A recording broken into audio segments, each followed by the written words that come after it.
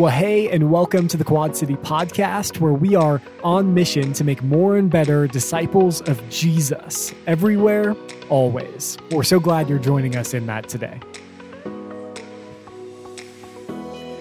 Well, before we dive into today's sermon, would you do me a quick favor? Would you go ahead and open your app store and search Quad City Christian Church? Download our app because it's the best way to stay connected with what's happening here at Quad City. If you're new joining us for the first time, click that New Here form as we'd love to reach out and connect with you. You could also submit prayer requests and even give on that same app. It's the best way to stay connected here at Quad City. Well, hey, now that that's out of the way, let's go ahead and dive into our sermon from Sunday. We hope you enjoy.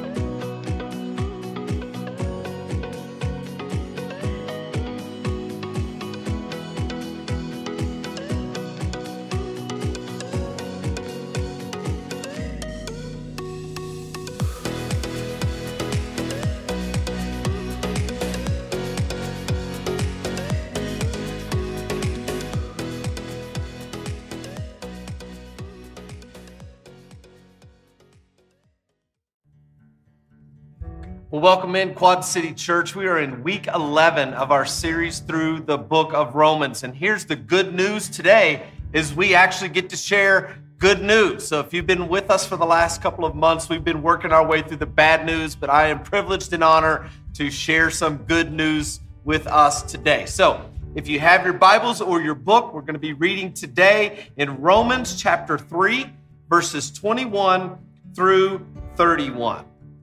And this is the word of the Lord. But now, apart from the law, the righteousness of God has been made known, to which the law and the prophets testify. This righteousness is given through faith in Jesus Christ to all who believe. There is no difference between Jew and Gentile, for all have sinned and fall short of the glory of God. But all are justified freely by his grace through the redemption that came by Christ Jesus. God presented Christ as a sacrifice of atonement through the shedding of his blood to be received by faith. He did this to demonstrate his righteousness because in his forbearance, he left the sins committed beforehand unpunished. He did it to demonstrate his righteousness at the present time, so as to be just and the one who justifies those who have faith in Jesus. Where then is boasting? It is excluded. Because of what law? The law that requires works? No. Because of the law that requires faith. For we maintain that a person is justified by faith apart from the works of the law. Or is God the God of Jews only? Is he not the God of the Gentiles too? Yes, of Gentiles too, since there is only one God who will justify the circumcised by faith and the uncircumcised through that same faith. Do we then nullify the law by this faith? Not at all. Rather, we uphold the law. Let's pray. Father, we are so grateful to have your word today. And my prayer is that we would have open hearts and minds to receive this word with good news through Jesus Christ today. Amen. All right. Well, good morning. My name is Grant. If we've never met before, I just want to welcome everybody here, everybody in Prescott Valley. I am so excited to be here. Today we get to hear some good news. You guys have been in Romans chapter 1, 2, and 3 for 10 weeks. If you're new here, I just want you to know that's heavy. That's a heavy thing to do. And I am just so appreciative because I don't know if you know this, but there's less and less churches like this one. There's less and less churches that are just walking through Scripture and really dealing with sort of the heavy stuff, but it is so necessary. So what you've been doing is you've just been realizing what it means that God, in his mercy, sent his son Jesus to this earth. And the best way to learn that a lot of times is by understanding how far away from God we really are. In order to understand what it means to be saved, you need to understand the wrath of God. And in order to understand the wrath of God, you need to understand your own sin. So that's where you've been at for the last 10 weeks. And I want to reinforce why this is so important.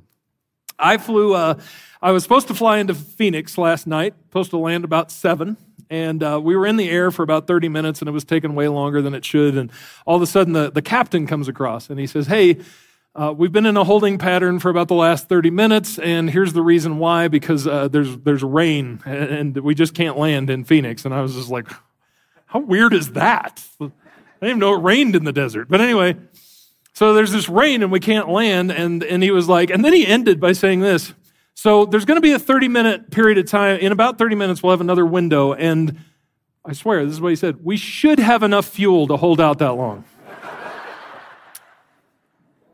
And I got to tell you, that one statement changed the demeanor on the plane. Like, if he would have just said, well, we're going to see if we can land, we would have been like, oh, man. But when he said, we should have enough fuel, we're like, okay, well, maybe we should just land. Maybe we should just land anywhere we can find. Is Denver nearby? Let's just do that. And so it changed the demeanor to the point where when we landed in Vegas, which is where we had to land, we landed there, and there was an applause that broke out because everybody was like, we didn't run out of fuel. We're here. And so anyway, I ended up renting a car in Vegas and driving down, got here about 1 o'clock this morning, which is 4 o'clock my time. So I just downed some Red Bull. It's the Holy Spirit of the Red Bull. We'll see. We'll see what happens. But anyway, that understanding of what you're being saved from and the need for that is vitally important. And that's where you've been through the book of Romans. I was excited that you guys have this screen because I want to draw on it. You'll see why, because I'm a pretty good artist. Anyway, you have God over here, right? And all of his holiness and glory, which I represented with those 4 lines. And then you have us over here. And yes, that's us. That's good. And the best way to understand God's grace and mercy is not to just keep having people tell you over and over again, God loves you, God loves you, God loves you. He died for you. I remember being forced to go to camp, and people would tell me how much it meant that Jesus died on the cross and he loves you. And honestly, my response to that was like, I don't know that I care. Like, so what? But to understand truly what it means, we have to understand how very far away from God we are. My mom did a good job at this. She didn't get everything right. She's probably watching this, so I'm like, you did get things right, Mom. She didn't get everything right, but this is one of the things she got right. I remember I came home as a teenager, and I'd been drinking quite a bit. I was buzzed. I probably wasn't drunk. I came home. I laid down in bed, kind of snuck into my room, hoping I could get away with it. She sat down at the edge of my bed, and she opened up her Bible. And she read a couple of different passages. At the time, I didn't realize that these were like 2 different passages she was reading, but she read to me 2 lists that the Apostle Paul has. One of them is in 1 Corinthians, and it talks about liars and sexually immoral, and then it talks about drunkards.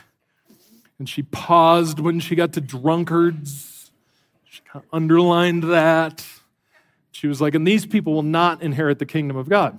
And then she goes over to Colossians, and there's another passage where it says, and it's another list, and it's liars, and it's sexual immorality, and it says, because of these, the wrath of God is coming. And she read these to me, and she was just not one of these people who are like, hey, everything's going to be fine, Jesus loves you, and that's enough to know. She highlighted how much God loves me by showing me how far away I am from him, and that is the missing piece of the modern day gospel. And so I am just so excited that you guys have spent the last 10 weeks digging into the wrath of God and digging into our sin and understanding just how far away we are from God. I want to start with a verse from last week. I know, we're going to get to the good news, but I want to hit this one more time.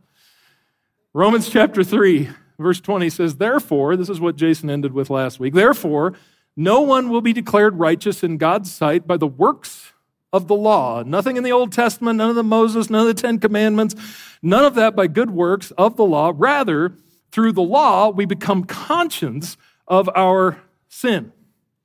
That's all the law really accomplished, is making us aware of our sin. And we need to hear this that isn't actually all that helpful. It's important, but it's not actually that helpful because all it does is highlight how very far away we are from God.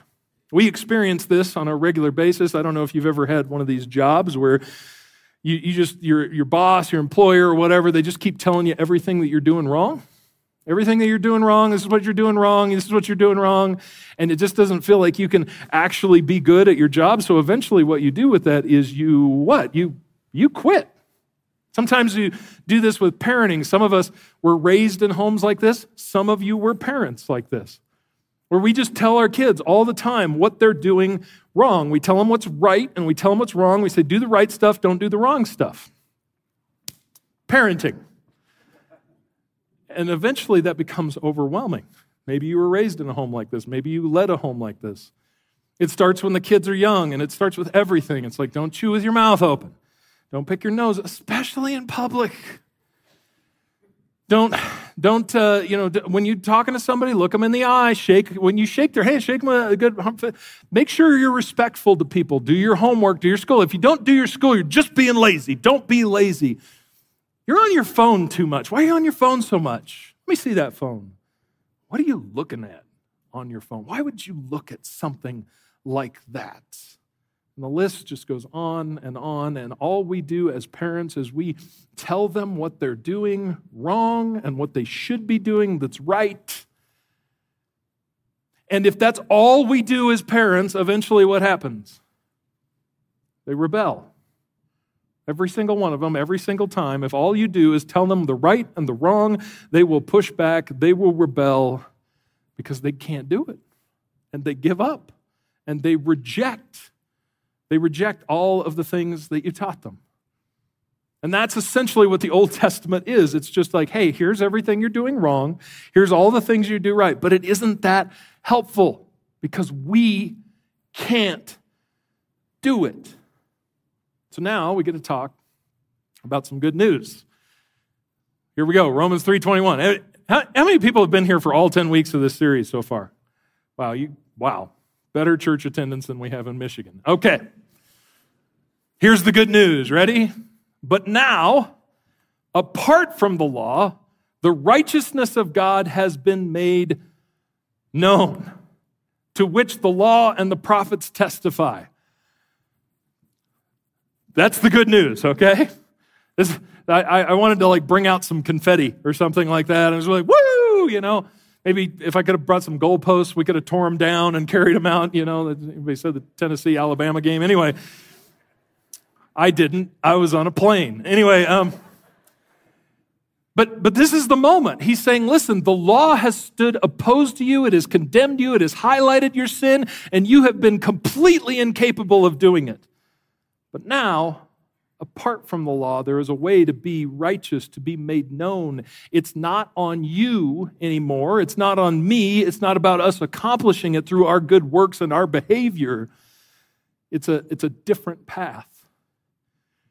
I was thinking about the Oregon Trail when I was driving through the desert in the middle of the night. I don't know why, but I was thinking about the Oregon Trail. I know it didn't come through here. Anyway, I was thinking about the Oregon Trail, and I just thought everybody that went on the Oregon Trail, about 8 days in, probably every one of them was like, this was a really bad idea.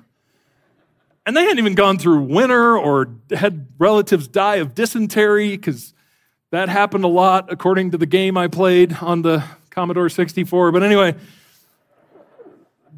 nobody had even died from dysentery, which I think would probably be the worst way to go.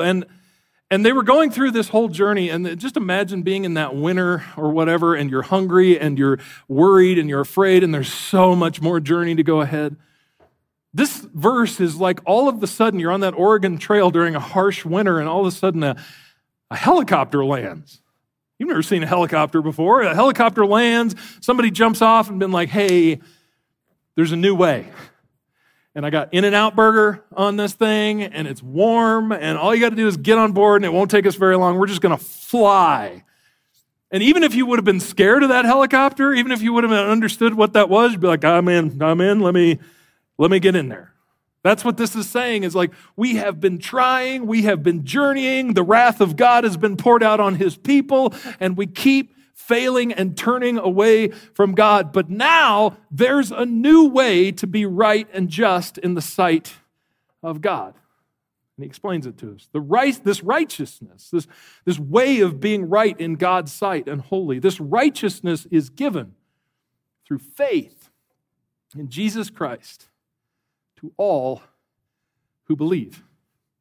So simple, so powerful, so beautiful. Good news. I want to draw your attention to these two words, faith and believe. It's no longer on you. It's no longer on you learning what's right and learning what's wrong and executing on that. It's no longer getting a good grade. It is about simply faith in Jesus Christ and believing in him. I think to understand that, again, we go back to how far away we are from God and what we put our confidence in. Several years ago, there was an electrician that came to our house, and my wife and my 4 kids were all at home, and I was going to work, going back from lunch break. And I just remember thinking how weird it is to leave this guy I don't know with my family. But I was like, I got to go to work though. So I left, and I left him there with my family. I just got to thinking, imagine what it would be like if this guy found me, he came to my place of work, and he said, hey, I just want to let you know, got all the work done at the house, everything is great, visited with your family, and I just want you to know, you don't know this, but I've been going to your church, I've been following along, and I know you, and man, I just want you to know, you're great. You're fantastic. And in fact, I just like you so much that I'd like to take you out for dinner if you'd let me, and any place you want to go. I'd buy you the biggest, juiciest steak we can find. I'd be like, yes, please. So then we go to that place and we sit down, and the whole time, he just is singing my praises and talking to me about what a great guy I am and what a great family I have. And he says, hey, I just want you to know I've run into some money recently, and I can't think of anybody I'd rather give this money to. So he gets out his checkbook and he writes a check and hands me over a check for $10,000. And he was like, it's just, I just want you to have it. And I'm not one of those people that's proud. I'd be like, okay. I would deposit that before we left the lunch table. Anyway, so I was just like, yeah, that's great. Oh, cool, man. You're like my new favorite person, you know? And he just continues to sing my praises and everything. And then he sends me away, and I go back home. And I realize when I get home that while I was gone, he murdered my entire family. My wife's dead. My kids are dead.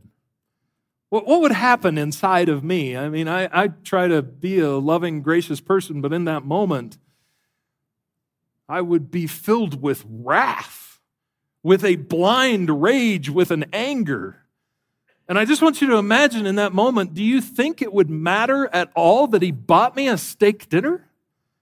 Would it matter that he wrote me a check for $10,000? Would it matter that he sang my praises? No, it would mean absolutely nothing to me. That would be nothing in comparison to what he had done. We keep putting the emphasis on us, on executing about what you should be doing and what I should be doing and executing the right. And that's how we get close to God, and that's how we are saved. We keep putting the emphasis in the wrong place. We keep thinking, man, if I just keep singing God's praises. Some of you give religiously. You're just like writing that check. Maybe you think in your heart that this is how you're saved. This is how you find God's grace and his mercy. And he was like, no, it's new. It's by faith. It's belief. If you want to put all of your stock in something, it's faith and belief. And back to the story of me and the guy, if he has any chance with me, it would be to fall down on his knees and beg for mercy. That would be it.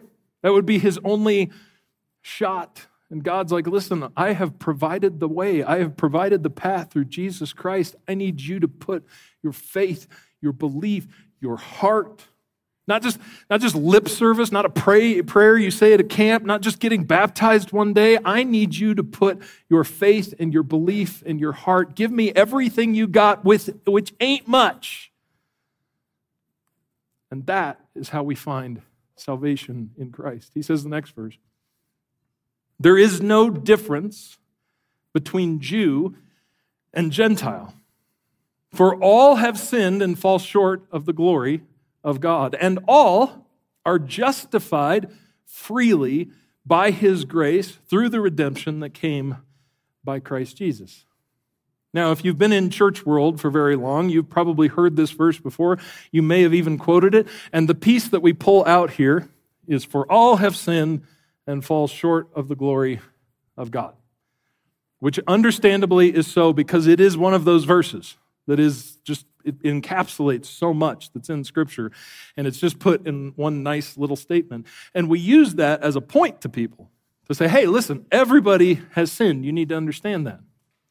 But I think it's interesting if you look at the place where Paul uses it here. He first mentions the Jew and the Gentile. And he says, listen, it's no different for Jew or Gentile. Why does he bring that up here? It's because they are just like we are. This is part of your sinful nature. This is part of one of those unconscious or sometimes conscious things that you do that's a part of your flesh, your sinful nature that Jason's been talking about for 10 weeks. We have a tendency to find a circle where we have the moral high ground. We love to do this. This is something you do automatically and you don't even realize you do it. Sometimes we do that with America. We look and go, USA, USA, that's it. We are better. And we think that somehow, because we are citizens of the United States, that somehow we are more moral or closer to God or more holy. Sometimes, at least we want to believe that. People used to think that. I don't know if people think that anymore. But anyway, that's kind of a thought pattern, is we try to find our circle where we have the moral high ground so we can look down at other people. Sometimes this happens in different cultures and different races, and poor people look down on rich people, and rich people look down on poor people. I think I'm noticing it most of all in our current moment with generations. Young people think that old people are the problem. I was on the plane, and we finally landed, right? We're in Vegas, and we finally pull up, and they won't let us off the plane because there's a communication problem. And so we have to sit there for another 45 minutes just waiting for them to just open the door. And it's hot. I'm sitting next to this girl. She's probably about 23 years old. Finally, people are getting off the plane. And there's older people that are ahead of us, and they're having a hard time getting their luggage down because they're old. And she turns to me, and she's like, oh my goodness, there's so many old people on this plane. Now, what I liked about that is because of the way she said it, I think she was implying, I'm not one of the old people. And I was like, no cap, brah. They're just old people, you know. So, there's a tendency to, view, the old people are the problem by young people, but old people aren't like that, right? No, of course. You think, I'm not one of the, you old people think that the young people are the problem. Right? Because everything that's wrong with the world is because of the youths, right? That's what's wrong with the world. We have a tendency to do that. We find our circle where we have the moral high ground, where we can say things like, back in my day, and we can look down on other people. For them, there was no greater thing than the Jews looking down on the Gentiles. And even in this new covenant where they're trying to understand what exactly it is that Jesus died on the cross for sins, they're trying to find that moral high ground still. And they're trying to say, well, but we're the root of Abraham. Moses is literally our ancestor. We're the Jews. We've been studying the Torah, Scripture. We got this stuff memorized. We went to Jew camp, right? We know this stuff. We memorized the law. We're not doing any of it, but we memorized it. And so they think they have the moral high ground. And that's where Paul is coming along and saying there is no difference. It doesn't matter how you were raised, who you were raised by, what part of the country you were raised in, whether you were raised in church, like my wife was raised in church, and that might be you. She was raised in church, and she just has just always been a Christian. She came out of the womb, and there was a glow around her, and so the worst thing that she's ever done, we sat down to compare notes and, when we were getting to know each other and confessing, sins in our past. And I had this long list. And she was like, one time I watched Basic Instinct. My parents didn't know about it. And I'm like, wow, you really are a sinner, aren't you? But that might be you. Like that might be you're just raised. And so your moral high ground is, well, I haven't done what you people have done. Or your moral high ground might be something else. Or you might be like me who found mercy and grace in Christ and forgiveness. And then somehow I began to forget my identity in that. That's what Paul is saying. He's like, it doesn't matter who you are. We are all on the same playing field, for all have sinned and fallen short of the glory of God. And honestly, that's my favorite part of the gospel. Why do we try to find these circles where we have the moral high ground? It's a wide open, even playing field. He says in the next verse, God presented Christ as a sacrifice of atonement through the shedding of his blood to be received by faith. This is such an important scripture. If you're going to write a book on theology, if you're going to talk about theology, you have to come to this verse and understand this, because in the Gospels, we learn how Jesus died on the cross, but Paul is explaining why. What is the significance of it? And specifically, this word here, atonement. If you have some older translations, or maybe you've read the RSV or some the American Standard Bible, you would probably see the word propitiation. The reason we don't use the word propitiation anymore is because nobody knows what it means. But it's this very heavy concept that when Jesus died on the cross, he was taking and satisfying the wrath of God. It's important to understand this, because Jesus didn't die on a cross so that you would be free from anxiety. Jesus didn't die on a cross so that you could have your prayers answered, or you could meet your financial goals or whatever. Jesus died on a cross not to ransom you from the devil. Jesus died on a cross to satisfy his own wrath. When we talked about the idea of being rescued and being saved in salvation, we are being rescued and saved from God's very own wrath. What's interesting is this word here is the same word used to describe the lid of the Ark of the Covenant. So Raiders of the Lost Ark, the gold box, right? That lid is this word. It's translated one other time in Hebrews, and it's called the mercy seat. And what would happen is they would take sacrifices of lambs and bulls and goats, and they would take that blood, and they would walk into the temple, past the holy place, into the Holy of Holies where the ark was, and they would spray, or they would shed this blood on the mercy seat, on the lid of the Ark of the Covenant. And this was a representation on the Day of Atonement, where all of the sins would be atoned for because of this blood that was offered up as a sacrifice. Now we learn in the New Testament that actually you can't be saved by the blood of a goat. You can't be saved for that. God commanded them to do it, and it was an act of faith, but there was no salvation actually happening because of that animal, because of that blood. The atonement was actually a representation of who Jesus was and what he would do. Catch this. He is both the one that is receiving, he is both the place that is receiving this wrath, and he is also the one shedding the blood. It's kind of hard to describe. I pride myself a lot of times on being able to illustrate things, but this is kind of hard to illustrate because we don't experience anything else like this. It would be kind of like, I guess, if you were speeding through a school zone and you got pulled over. And I don't know what the fine is in Michigan, but I do know what it is in Arizona, because after first service, somebody came up and told me the fine for that is $632. Don't ask me how I know that. And I was like, all right, $632. I want you to imagine a cop pulled you over and gave you a fine and said, listen, it's $632. Got it? Here it is. Sign this. Thank you. And also, he pulls out his wallet and he hands you $632. That would be kind of what it means that God has provided through Jesus Christ the atonement or the propitiation of our sins. It gets us at least in the right direction. It would be also sort of like, I guess, being disciplined. As a kid, I was rebellious, I was a little wild, and I had this terrible tendency when my parents would be lecturing me to turn to them and go, "Nah, nah, nah, nah." I don't know, I still do it to my wife. But anyway, it's just a thing. So they would be telling me something, and I'd blah, blah. Well, one particular winter day, I remember my dad would take me in the back, and he would spank me.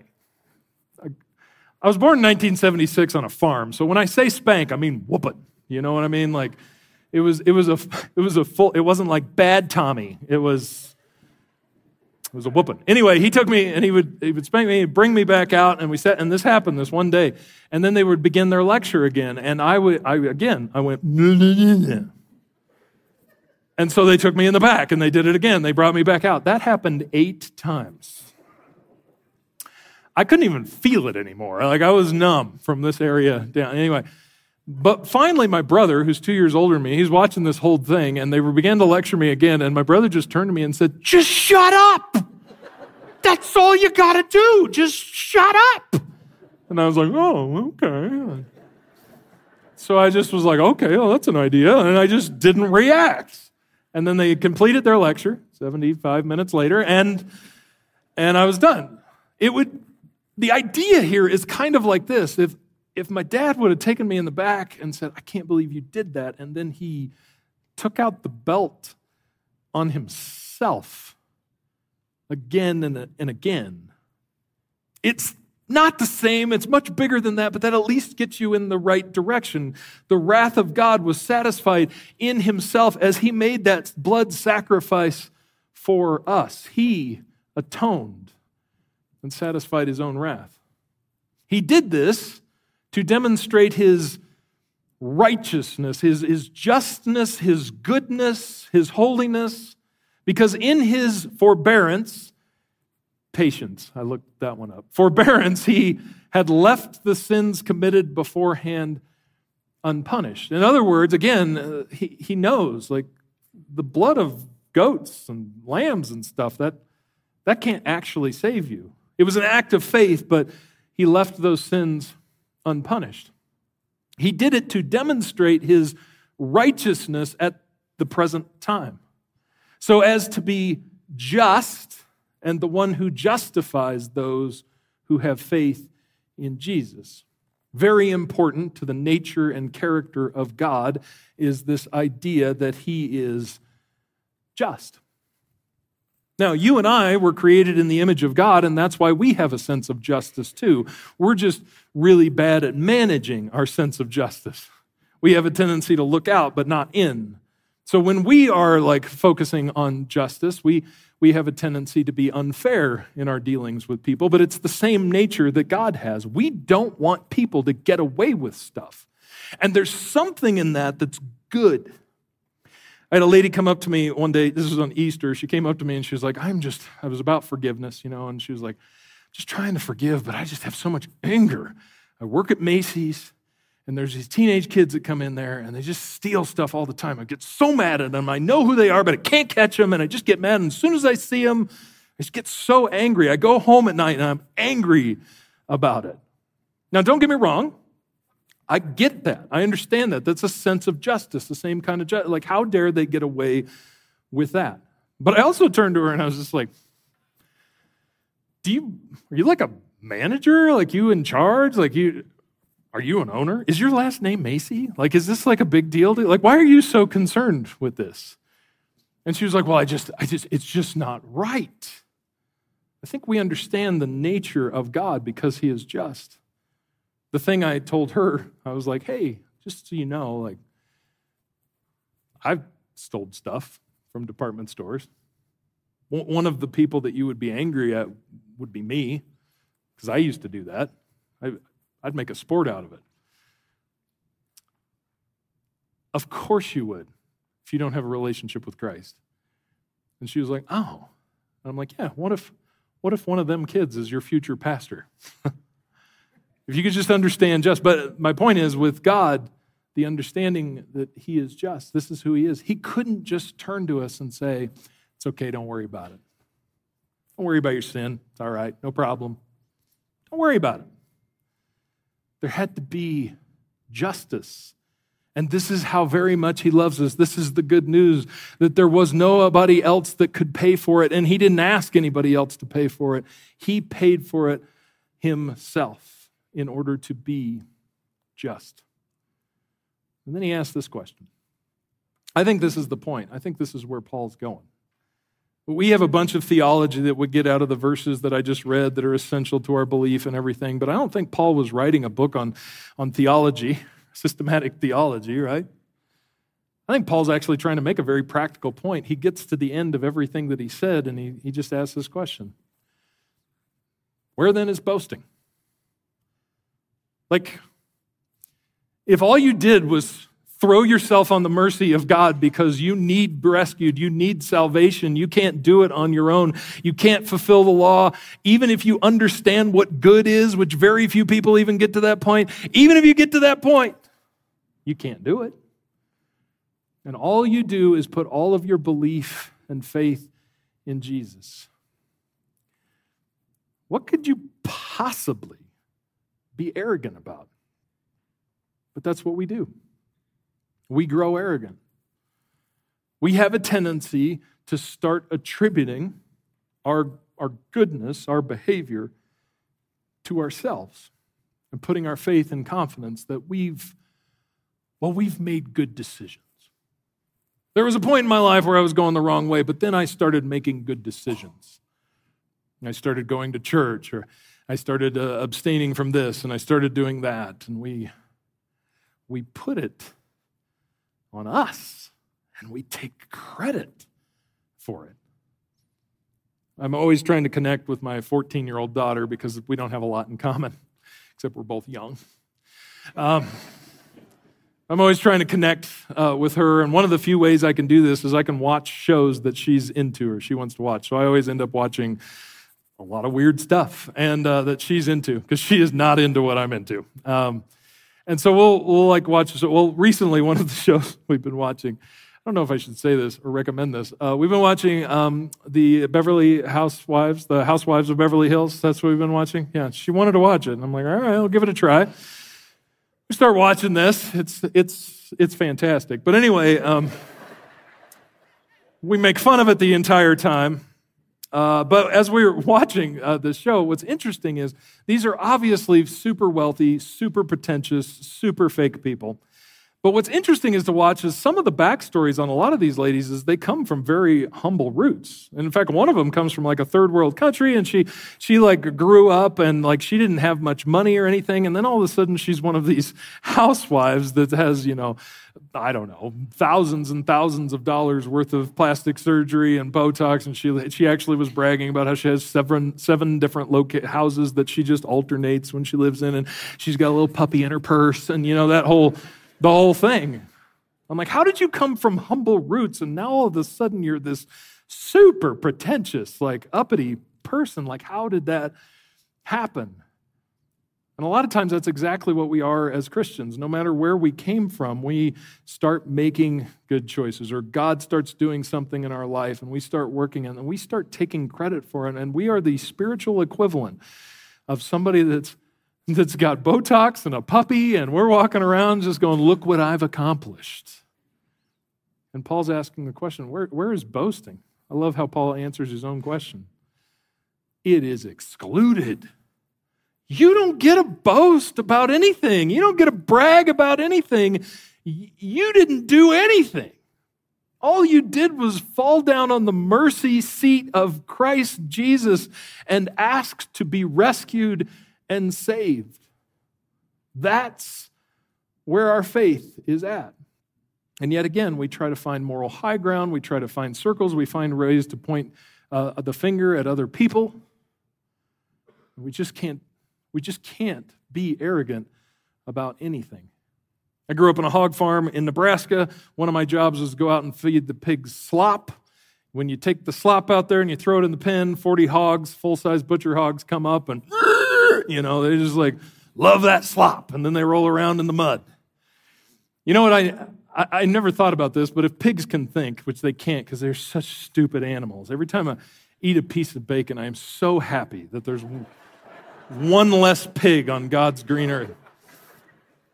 But they can't think. But if they could think, I wonder if they ever look and go, I'm prettier than that one. You know? Sometimes I think that's what we're doing. Like we're just looking around at the other hogs and we're like, you know, we got it going on. Like we've made good choices. We've made good decisions. And God's just dumping the slop out and you're like, you poor wretches. There you go. That'll stick with you. It's excluded. There is no boasting, and we grow arrogant. We're all on the same playing field, and if we really want to communicate the love of Jesus Christ to people in the world around us and display the grace of mercy and God in our life, we will be rooted in that. He says, because of what law that boasting's excluded? Because of the law that requires works, the one that's on us, our behavior, our righteousness, our goodness? No. Because of the law that requires faith, the law that comes through Jesus Christ. For we maintain that a person is justified by faith apart from the law, works of the law. Or is God the God of the Jews only? Is he not the God of the Gentiles too? Yes, of Gentiles too, since there is only one God who will justify the circumcised, that's the Jew, by faith, and the uncircumcised, which is the Gentile, through that same faith. Do we then nullify the law by this faith? Not at all. In other words, somebody might come along and say, well, you just want to throw away the entire Old Testament. God might as well not done it, might as well not given it commands. And he's like, no, not at all. Rather, we uphold the law because Jesus fulfilled this and we are now made righteous in God's sight and he fulfills the law in our life. Today, I just want to conclude this good news by just asking you the question. Have you been saved? Like, not did you say a prayer at camp one time, or did you get dunked in a baptistry at one point? Did you start attending church at one point in your life? I mean, have you been rescued from yourself? Have you been rescued from your sin? Have you been rescued from the wrath of God? Have you given your heart, your faith, your belief, and put all of your dependence on him? Or have you just made some good decisions in your life? Have you made some good choices? Are you good people? Because I'll tell you, they look very similar sometimes. Somebody that can go to church can be self-righteous and be trying to execute the law even though they don't even realize it, and can be sitting right next to somebody that has come to a realization of the weight and depth of their sin and has been rescued by Jesus Christ. They can look so similar, but in God's eyes, they are very, very different. And just to be clear, one saves and one does not. Today, have you been rescued, or if you just made some good decisions? If you've not made the decision, and I'm not just talking about just saying it with your mouth or whatever. I'm talking about from your heart, from the depths of who you are. Have you thrown yourself at the mercy seat of God? Put your belief and faith in Jesus Christ to be rescued and redeemed and washed and made clean. If you haven't done that, you should do that today. Let me pray for you. Father God, I am so thankful for your salvation. I am so thankful for the hope that you give us through Jesus Christ and only through Jesus Christ. God, we are thankful, and I pray, God, that the praises we sing are not us trying to earn favor or being made right in your sight through what we do, but the praises are just in response to what you have done in our life. God, I pray that we would be humble people that are a display of your gospel, and that we would truly understand what it means that we have salvation in you alone. And I pray that in Christ's name. Amen. Amen. And thank you so much for joining us today here at the Quad City Podcast. Hey, our desire is that we would each look more and more like Jesus every day, week, month, and year. And we know that that doesn't just come from learning more about Him and His Word, but by actually applying it to our lives today. We hope that you take this message that you heard today and apply it to your life in a way that makes you honor Him. Well, thanks again for joining us today. Be sure to download the Quad City app, and we will see you again next time.